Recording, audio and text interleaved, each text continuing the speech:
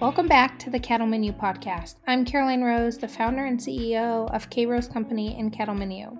Thank you for joining us on this episode. I'm excited to bring you these conversations each week filled with relatable advice and techniques you can take back to your operation. It's my mission to make sure that we can ranch in the next generation. Make sure and subscribe where you're listening so you never miss a new episode.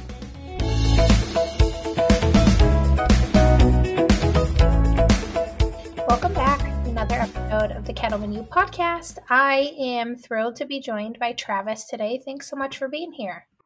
Yeah, thanks for having me. Why don't you start and just tell us a little bit about your agriculture background and how you're involved in the industry today? Yeah. So, I grew up in Oklahoma on a small cow-calf operation. From there, I went to undergrad at Oklahoma State, which kind of spurred my interest in what I do today is in cow-calf nutrition. And then I went on to New Mexico State University, got a master's and PhD in range nutrition or cow-calf nutrition. Did my PhD research in Miles City, Montana. And then after graduating with a PhD, I was on faculty at University of Tennessee for nearly 5 years in a research capacity. And then was on faculty at University of Nebraska for about 5 years as well as a beef extension specialist and range nutritionist.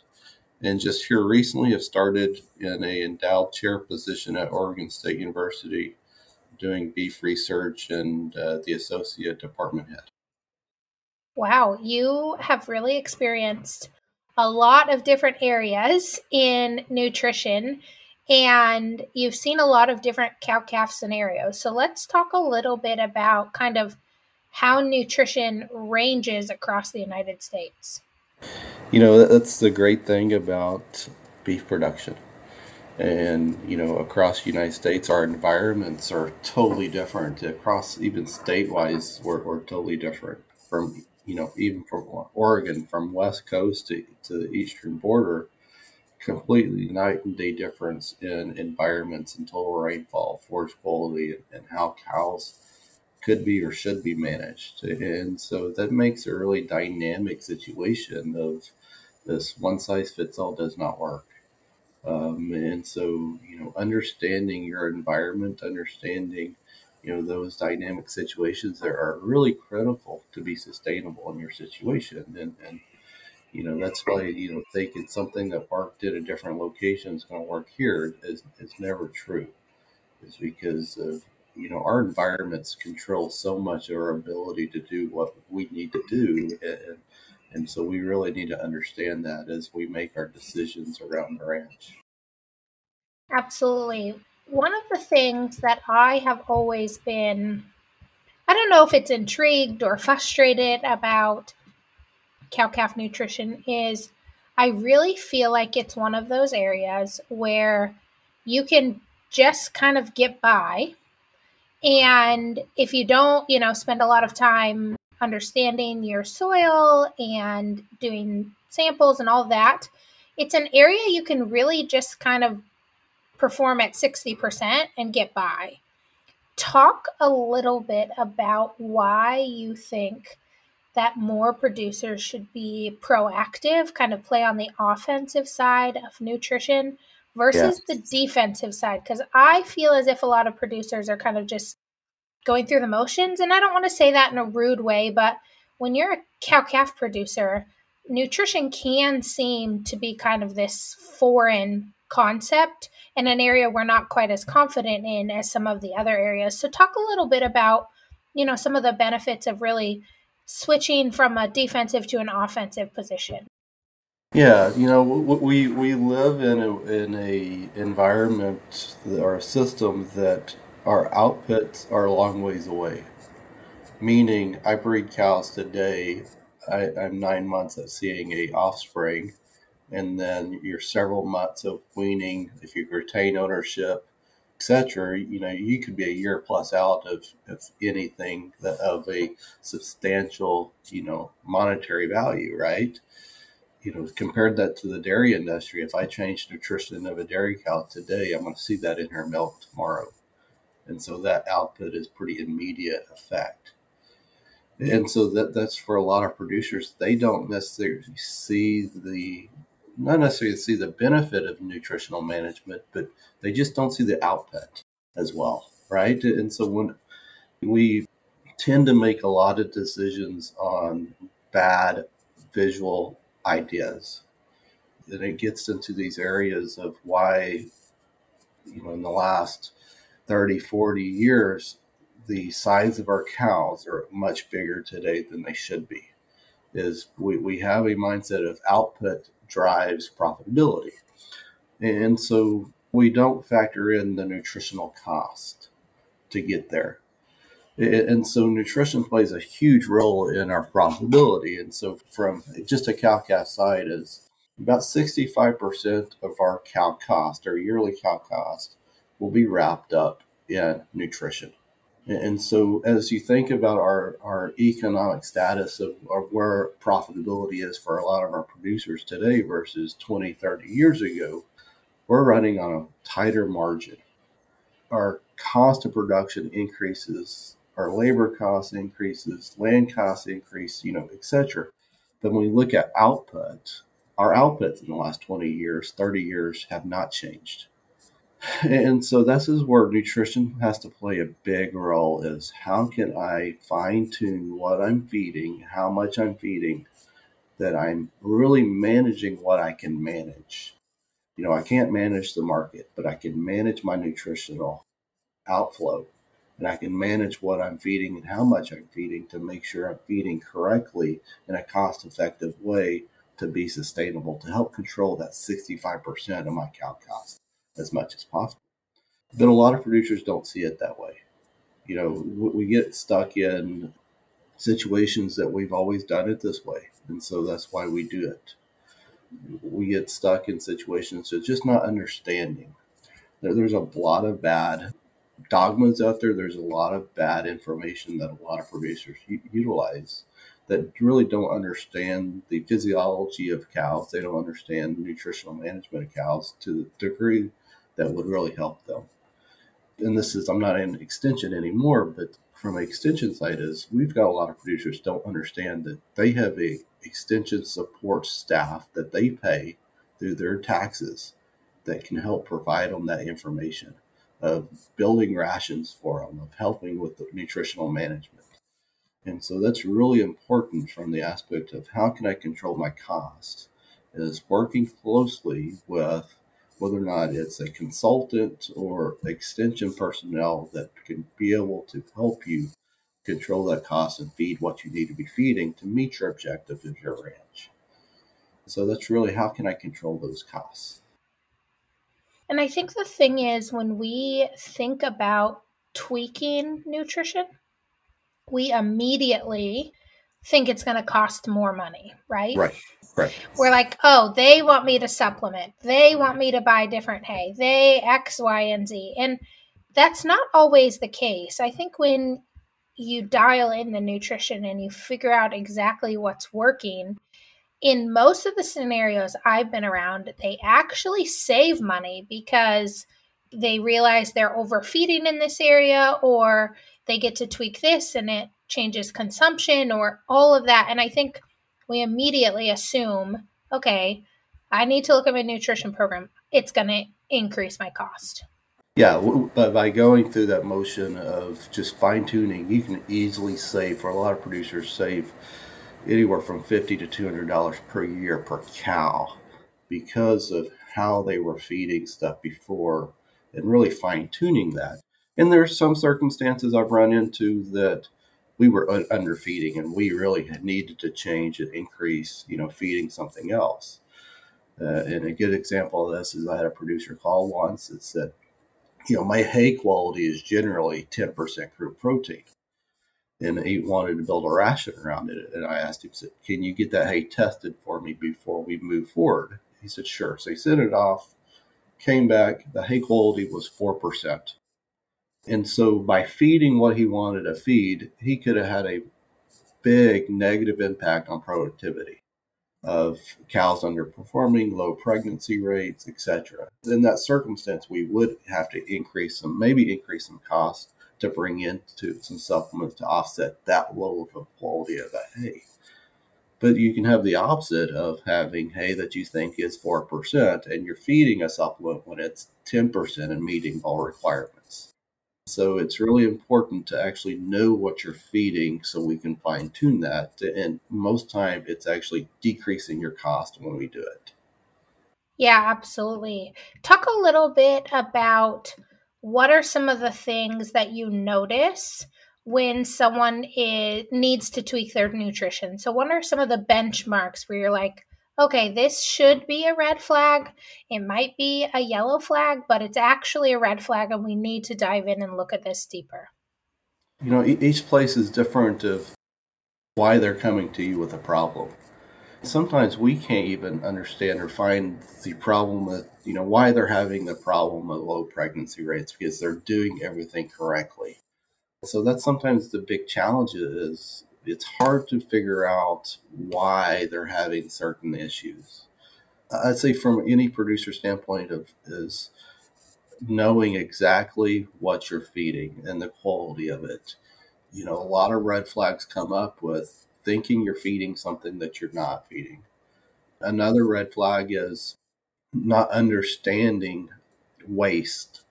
When I think waste is nutritional waste that you fed it, but it wasn't ate. So how I'm feeding something increases or decreases the waste of that feed stuff. Let's say if I fed dried distillers grains on the ground, I could have 50% waste. So if I was feeding 2 pounds of it, 1 pound of that was actually wasted and not being fed. And so that's a huge cost that we're wasting. So making those changes where we understand that and implementing a different strategy, whether or not it's a different type of supplements, let's go into like a cube, a big cube or something like that that has maybe a 5% waste or feeding in bunks, etc., can really help save those costs. We run into a lot of issues of, especially with herds that have no defined breeding season, and doing rations when you have lactating cows that are gestating, and dry cows make it very difficult because you always have to feed to that lactating value. And so, there's always those issues of it's very difficult. For a lot of ranches outside of, unlike a feedlot situation, that I have a lot of different options of formulating a ration with different feed stuff.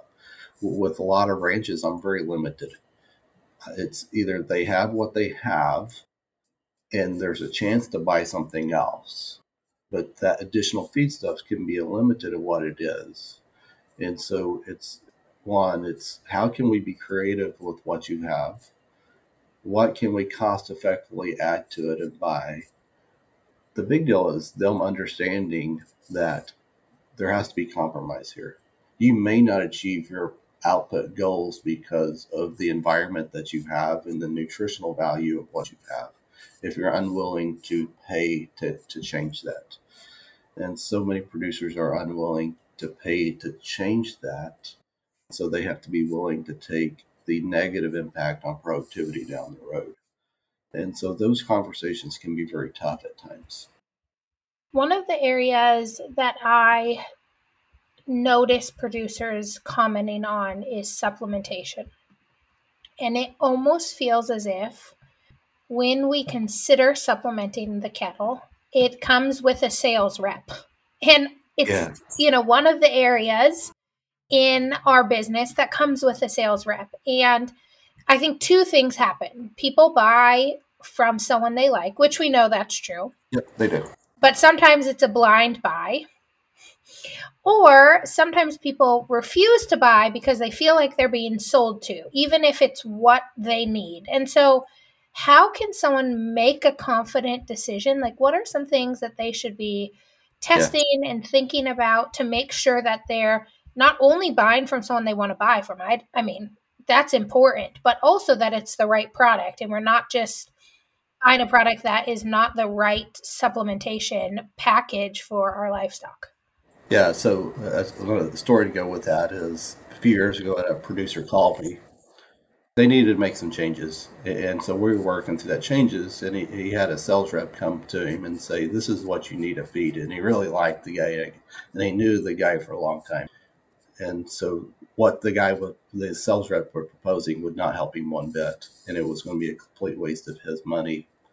But he felt obligated because he knew the guy for a long time that he should go that way. And I told him it doesn't matter to me what decision, it's your decision. I only give recommendations, but this is my recommendation. And he went with the sales rep, and it didn't work out. So you're right. We fall into those situations where some of it's trust, some of it is, they've had a relationship with other people. But if you want information, you need to go to an unbiased source. Companies are very biased. They have a product to sell, they have overhead, they need to push product to make money. I, in extension, have no product to sell. My product is the information that I'm trying to sell you or help you with. But I get no monetary incentive to do this. And so my recommendations are not biased in terms of that. And so from a producer standpoint, you really need to utilize an unbiased source for information, because there's a lot of really bad nutritional products out on the market that have no research background to say they do what they do, but they get away with it as a company, and people buy it because they think it works. And it goes back to this comment of it takes a long time to see an output in the beef industry. And sometimes if I make a change one year and I bring in a different supplement and it seemed to work, a lot of times what you saw was it was a different year, right? We may have got a little more rainfall, or timing of that rainfall occurred differently that really influenced that change. And it really wasn't that supplement. So, a couple of things is go to an unbiased source, but also it needs to be science based, that has research to prove that this works. And that's very important of using your local extension specialist, your local universities. I think what you talked about when we think about supplementation is so, so important, to find the unbiased source. And you really want to like your rep. I mean, don't get me wrong, but you want to make sure that you're doing the best for your operation. And I think you had some great tips on how to do that. One of the Yeah. other areas that I think is pretty overlooked when it comes to nutrition is hydration. We sort of just assume that if there's water available, they're going to get to it and they're going to drink. And that's not always the case. So, can you talk a little bit about, like how much water we should have available, like how far they can travel for water, some of all Yeah. of those things that maybe we just think it's just kind of, again, a defensive. There's a water tank, I'm sure they'll find it. But what are some ways we can be proactive when it comes to hydration? Yeah, water is critical, and it's one of our most critical nutrients that sometimes gets overlooked. And one recommendation is always is if you move animals into a new pasture, especially if you bring in yearlings that have never been there before, you take them to water.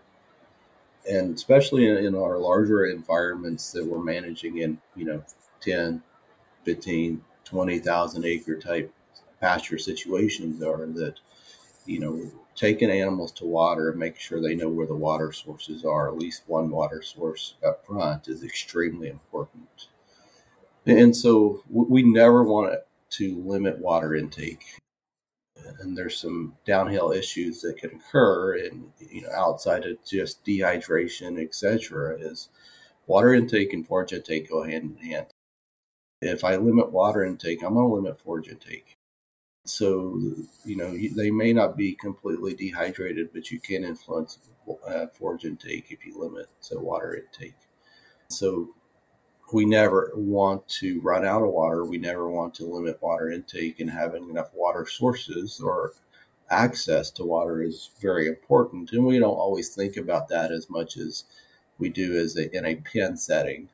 right? That you may have a drinker in a pen and want to make sure there's enough drinkers per animal. And that's more of a feedlot or pen setting than when we think about in a cow calf in a grazing environment. But I think from a grazing environment is understanding the quality of your water is extremely important, especially in the Western United States. Is we run a lot of issues with high iron in our waters, high sulfur in our waters, and knowing water quality is just as important as having water access. Because I can run into some issues with extremely high iron that actually can have some detrimental effects on health. We can have some extremely high sulfur in our water that can have detrimental issues on health as well. And it actually can change what I can or should be feeding in terms of my mineral, in terms of how much distillers I can be feeding if I have a high sulfur in my water. And, a lot of times when we do mineral work, there's bigger focused on the mineral content of our forages, of our hay feed stuff, etc. We can't leave out the mineral content of our water. And that really changes across the landscape. And even a given ranch, your running water versus your standing water or your well water will be completely different in quality. And I've been on some ranches that you go a mile down the road and there's water quality so bad we need to fence it off because if they take up on it, we could have some health issues. So it's really important to think about not only the quantity but the quality of that water from that standpoint of causing some health issues. So we never want to limit water. We want to have great access to water from a distance traveled. We think of not being over a mile per day of walking. Some environments we have, especially, think about Eastern Oregon and the Nevadas, some, New Mexico, Arizona. We've got cows that are walking 15, 20 miles per day just to graze. But we don't want to get those water sources more than a mile away apart from each other. That will limit grazing distribution, will limit their going into water. So that's very important. There's some aspects and some times of the year that we can increase that distance. A lot of, especially in the northern country of Montana, getting into Canada, we utilize snow as water. And cows will eat snow rather than going into drinking water. And so we've got data that during the summer, cows will be coming in the water every day. In the winter, they may be coming every 2, 3, 4 days to water because they're eating snow to offset that water. And so that gives some flexibility if those cows know how to do it. But that still, from a nutrition side, it kind of scares me. I'd never want to limit water intake and not having water there just in case. You can, run on wheat pasture or something like that has high water intake or have high water that you will see a decrease in calves going into water sources because they're eating so much water as part of their diet. And so you see some of that behavior around going to water tanks a little differently, depending on how much water is in their forage, if they're eating snow versus going to drinkers, etc.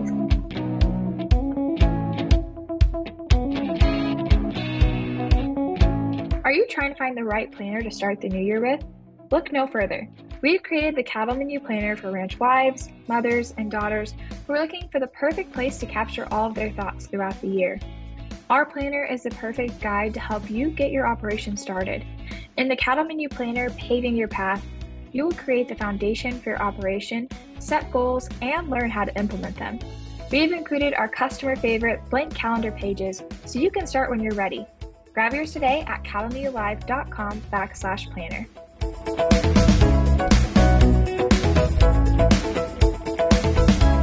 I remember growing up with our 4-H animals, my dad had a rule that the quality of water in there, and of course this is small scale, right? But Yes. he would always tell us that if we couldn't take a cup and drink from it, then it wasn't good enough. And we're pretty stubborn, my brother and I. So a couple times it was probably not good enough. And we went and got a cup from the kitchen.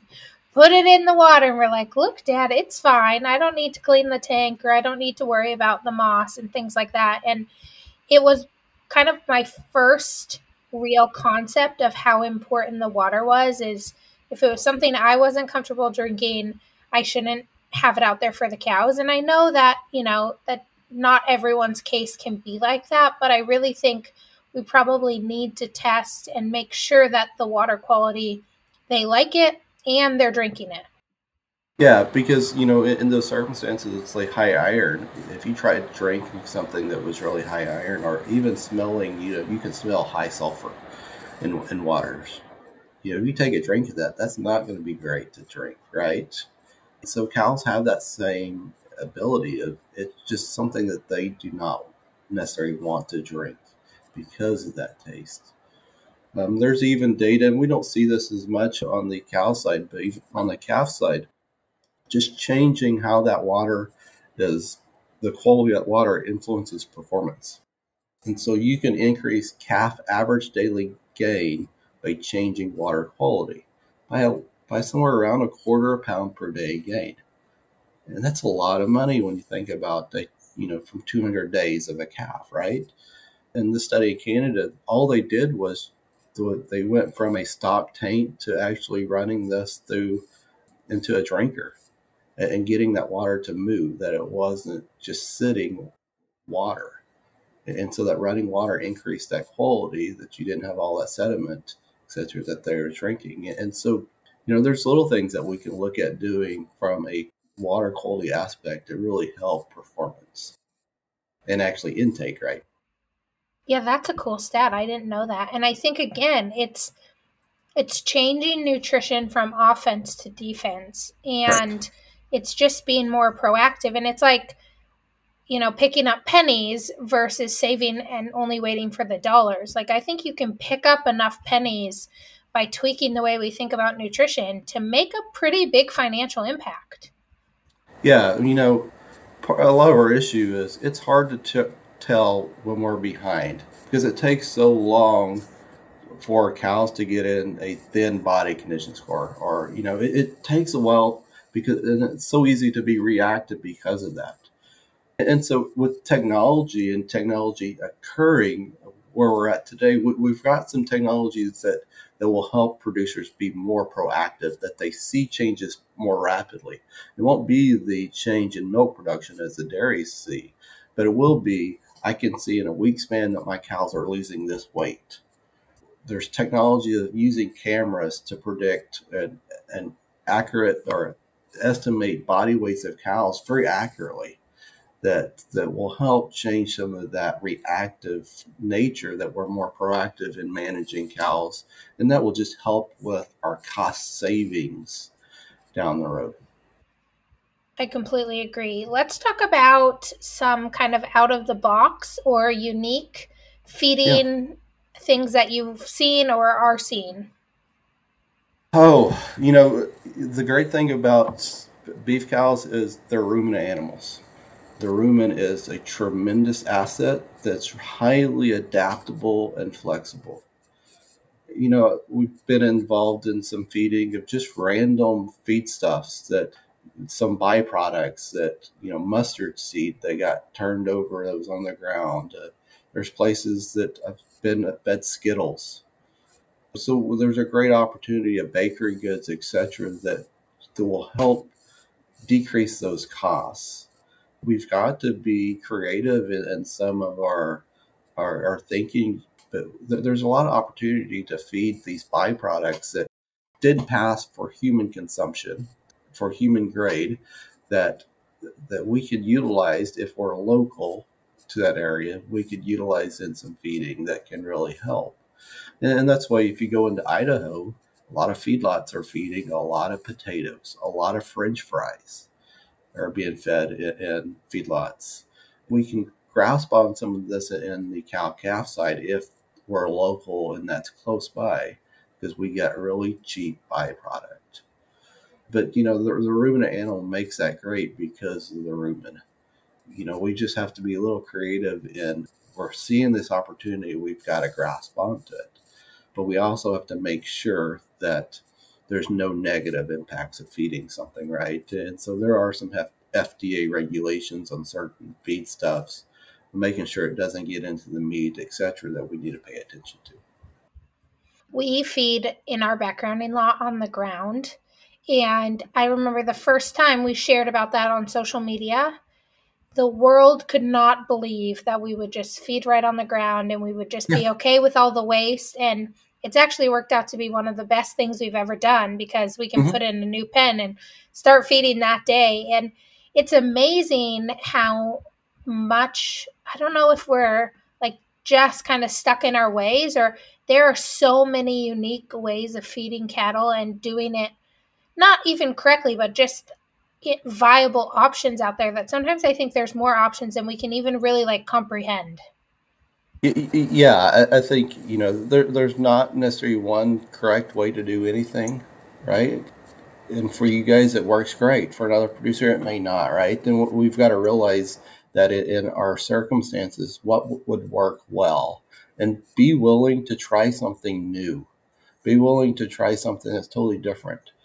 And we could really change a lot of our costs because our willingness to be different and look at things a little differently than what we've always done. Absolutely. And I kind of think, as technology increases, that, we're going to see some cool things when it comes to feeding cattle. Oh yeah, I mean, so you think about, and we do a lot with research on technology, but we look at technology, what it did in the dairy industry, what it did in the cropping industry, and how it's exploded productivity. One thing we haven't seen is technology and adoption of technology in the beef cow calf side, and some of that's changing. And we've had technology around for a long time, and think about what going from windmills to solar, fencing, hot wire, going barbed wire to hot wire to virtual fencing today. There's a lot of opportunity with technology, and it go back to we are limited in land, we're limited in nutrients. Productivity of our cow herds in a maternal cow herd has not changed. Our weaning weights have not changed, pregnancy rates have not changed in the last 20, 30 years. And that's where I think technology comes into play of really helping fine tune a lot of these to help with our cost, help with our decision making. That it really helps with going from a reactive to proactive decision maker. That can really help with some of these outputs and controlling our costs.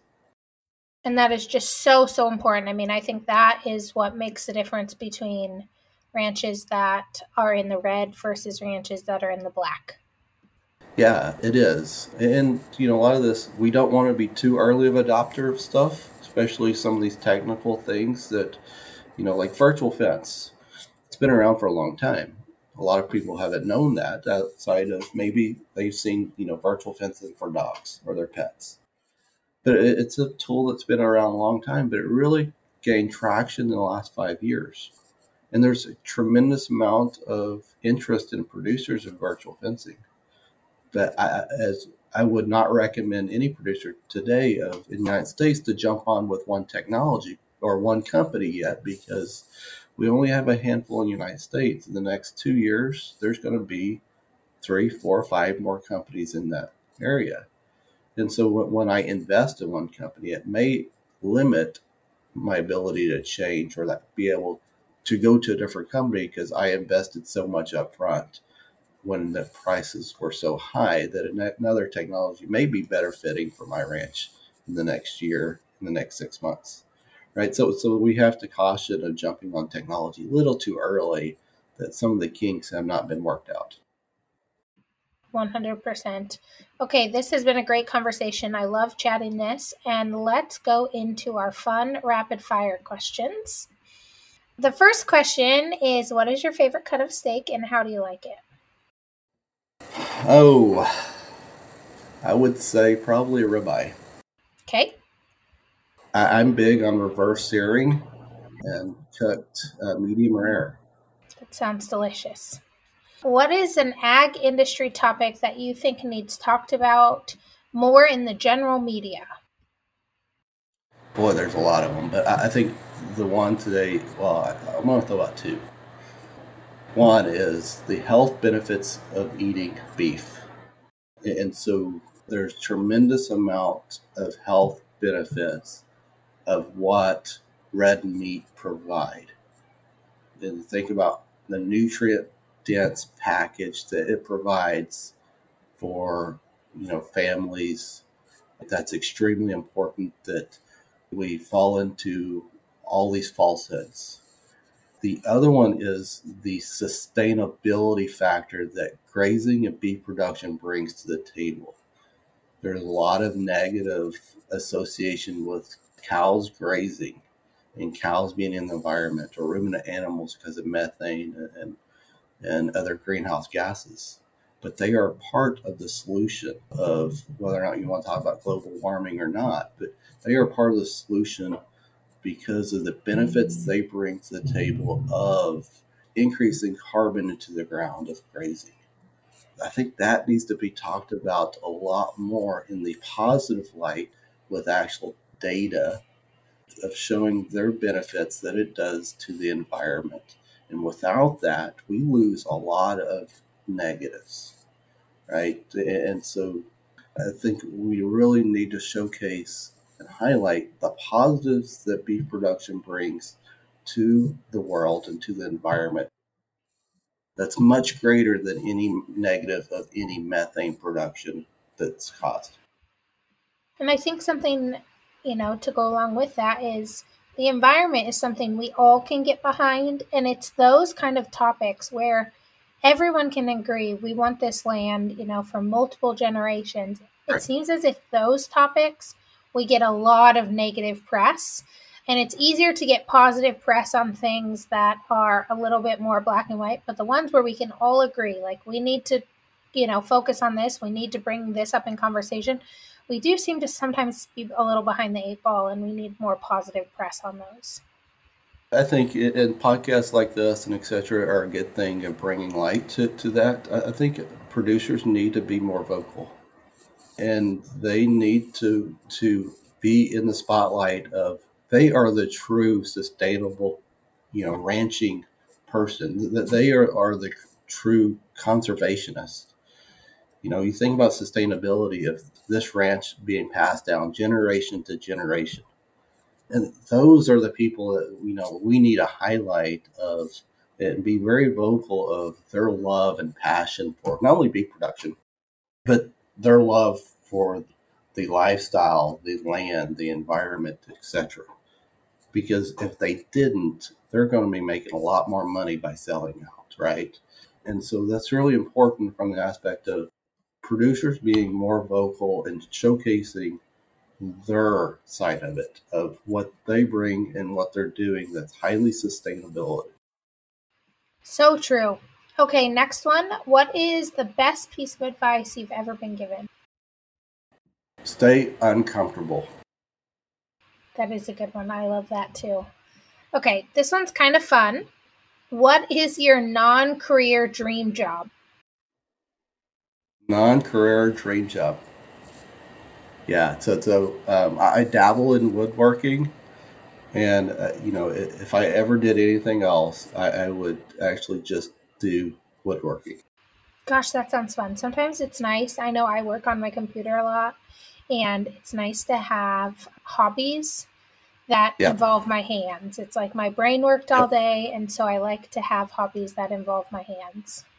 yep. You see something from start to finish, and it's highly rewarding. Yeah, absolutely. Well, thank you so much for your time today, Travis. This was a great conversation. We'll be sure to put all of your contact information, everything like that, in the show notes. We have listeners who are now in Oregon where you are, and so people can reach out and ask you questions. I think you're a great resource. Thanks. Well, thanks for having me on. Of course. Thank you. Have a great day. You too. Thanks again for listening to the Cattleman U podcast. Don't forget to subscribe and review if you're listening on Apple Podcasts. We are thankful to have you in your community. Like always, remember the grass is greener where you water it.